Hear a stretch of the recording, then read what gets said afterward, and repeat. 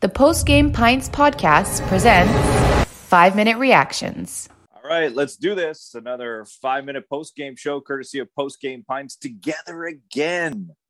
Campbell and Gallo. What's up, Gallo? Not much. Trying to rest, trying to recover from the long playoff run that we had. But at the same time, Sean, there's just so many things going on in the National Hockey League that it's almost impossible to step away completely. All right, so we decided that we're going to continue with the 5-minute post-game shows. We're going to have full length here on Post Game Pints as well, brought to you by LaBrosse Brewery. But here, Mitch, we got 5 minutes. Let's put it up on the clock about Carey Price being left unprotected. Let's go. Like, your first reaction when you heard Carey Price was not going to be protected by the Montreal Canadiens. Well, I mean, my first reaction was I was extremely surprised. I know halfway through the season when maybe Carey Price wasn't playing his best hockey, Canadian fans were trying to find any way out of his contract possible. And many were suggesting that he waive his no movement clause in the expansion draft and Seattle can have a goalie and the Canadiens can have $10.5 million in cap space. At that time, I didn't think Carey Price would waive his no movement clause, and I didn't think the Canadiens want to lose Carey Price. I still don't think the Canadiens want to lose Carey Price, but as it happens today, we know that he has waived his no movement clause and could potentially be the starting goalie for the Seattle Kraken next season. All right, so here's the thing. Now, was the discussion that Mark came up to him and said, hey, what do you think about, or like, from what I understand is Carey said, hey, why don't I waive my no move clause? We'll keep Jake Allen. I think that Carey Price understands the importance of Jake Allen. The Canadiens, it would have cost them an arm and a leg to give to Seattle for them not to take Jake Allen. I thought Jake Allen, with what the protection list was going to look like, was the most enticing piece for them to take. And now you take that away from them. Now Carey Price is the most enticing piece to take, and that's even better than Jake Allen. I don't know. I think it's a no-brainer for Seattle to take Carey Price. I know that there's a contract. I know that they're throwing out these injuries. I think this is a very risky move. And I understand you don't make these moves without understanding or knowing what Seattle's going to do. A lot of rumors are going to take Chris Driedger as their guy, 27-year-old, proven that he could start in the NHL. But then you get plopped this bombshell that Carey Price is available. I think that there's a good chance that he's in Seattle next year. Well, I mean, there's also, right, if you take Driedger, there's the Minnesota goalie Kraken that's also available at this time. I think that would be an intriguing player after he had a great first season in the NHL. I don't know, Sean. I feel like the Canadiens are gambling, yes, but also way overthinking things. Like it's not like Jake Allen is a franchise player that you risk losing a franchise player to keep him. I really don't understand. Like, Jake Allen is a perfectly fine backup. Don't get me wrong, but I don't think he's as good as the asking price was from Seattle not to take him, or what the Canadiens are risking to keep him on the roster. It's Jake Allen. He's a backup goalie.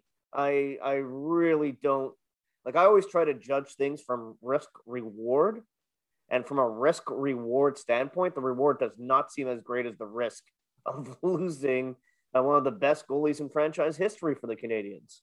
It's crazy. Think about this. Okay.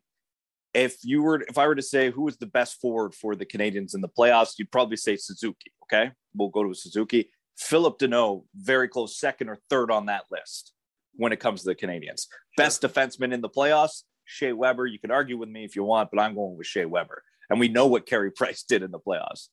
They're not protected. None of them. Wow. And the Canadiens could lose one or two, and I know that but think about this. You could lose Philip Deneau to free agency. You can lose Shea Weber to injury retirement and Carey Price to Seattle. Boom. Just like that in a couple days' time. Yeah, and, the other guy you didn't mention was Paul Byron, who is another assistant captain with the Canadiens. He has worn a letter, and he scored some really big goals in the playoffs. And he's another guy left unprotected. I have to say, these expansion drafts, they really make things exciting, but probably cause a lot of headaches for general managers and people running teams. And again, I'll say it. I think the Canadiens are overthinking this one. Okay, so let's it's going to happen on Wednesday, very soon. But Mitch, if you're Seattle, you look at Montreal's list. Who are you taking? You mentioned Byron. There's Kulak. There's Price. You could go a little bit deeper if you want there. You could take Philip Deneau if you want and try and sign him to a contract. You are Ron Francis. Make your selection. Yeah, if I'm Ron Francis, I'm not touching any unrestricted free agents. I could just try to sign them on the 28th. Yeah. I'll go a little bit off the board, Sean. And again, we don't really know what the future holds, but I would take Jonathan Drouin. I think it's hard to find offensively talented players like that. And I think there could be a fun play for Seattle to take Max Domi from Columbus, yeah, Jonathan Drouin from Montreal, reunite them, see if you get some chemistry right off the bat, and have a fun offensive team for people to go see. I you know how I feel about paying goaltenders big sums of money against the salary cap. I think it would be 13% against the cap. Too many for me. If I'm Seattle, too much risk again. Like the risk reward for the Canadians putting him on the expansion list. I think for Seattle, you want to kind of start fresh and have salary cap flexibility. All right. Well, I'll tell you this. It's pretty easy for me. I'm Seattle. I'm taking Carey Price. And I don't want to get into, you want to start a friend. One, you have a guy that can take you to the Stanley Cup. He can just do that. You're going to be able to have a solid backup that's going to be able to play 35 to 40 games. You don't have to play Carey Price 40 next year. I know it's a hefty price, but you know what you're going to get. And you'll probably have the highest selling jersey of all time. If he goes to Seattle, it would be the highest selling jersey of all time. Carey Price in a Seattle Kraken jersey. I'm not kidding. As a business move, it would be a very smart thing to do.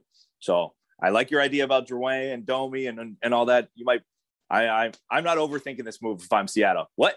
Carey Price is available? I'm taking him. That's all the time we got, Mitch. So we made our picks. We'll see what Seattle makes, but that's another 5-minute post-game show courtesy of Post-Game Pints, a little bit on Carey Price being unprotected. Mitch, I know that we're going to have a draft show coming up, the NHL draft coming up very close as well. And in the meantime, we should go sit on a terrace or something. That's what I'm ready to do. Look at me. I'm tanned and I'm relaxing. Let me get back to my vacation, damn it. All right, let's go sit on the terrace at LaBrosse.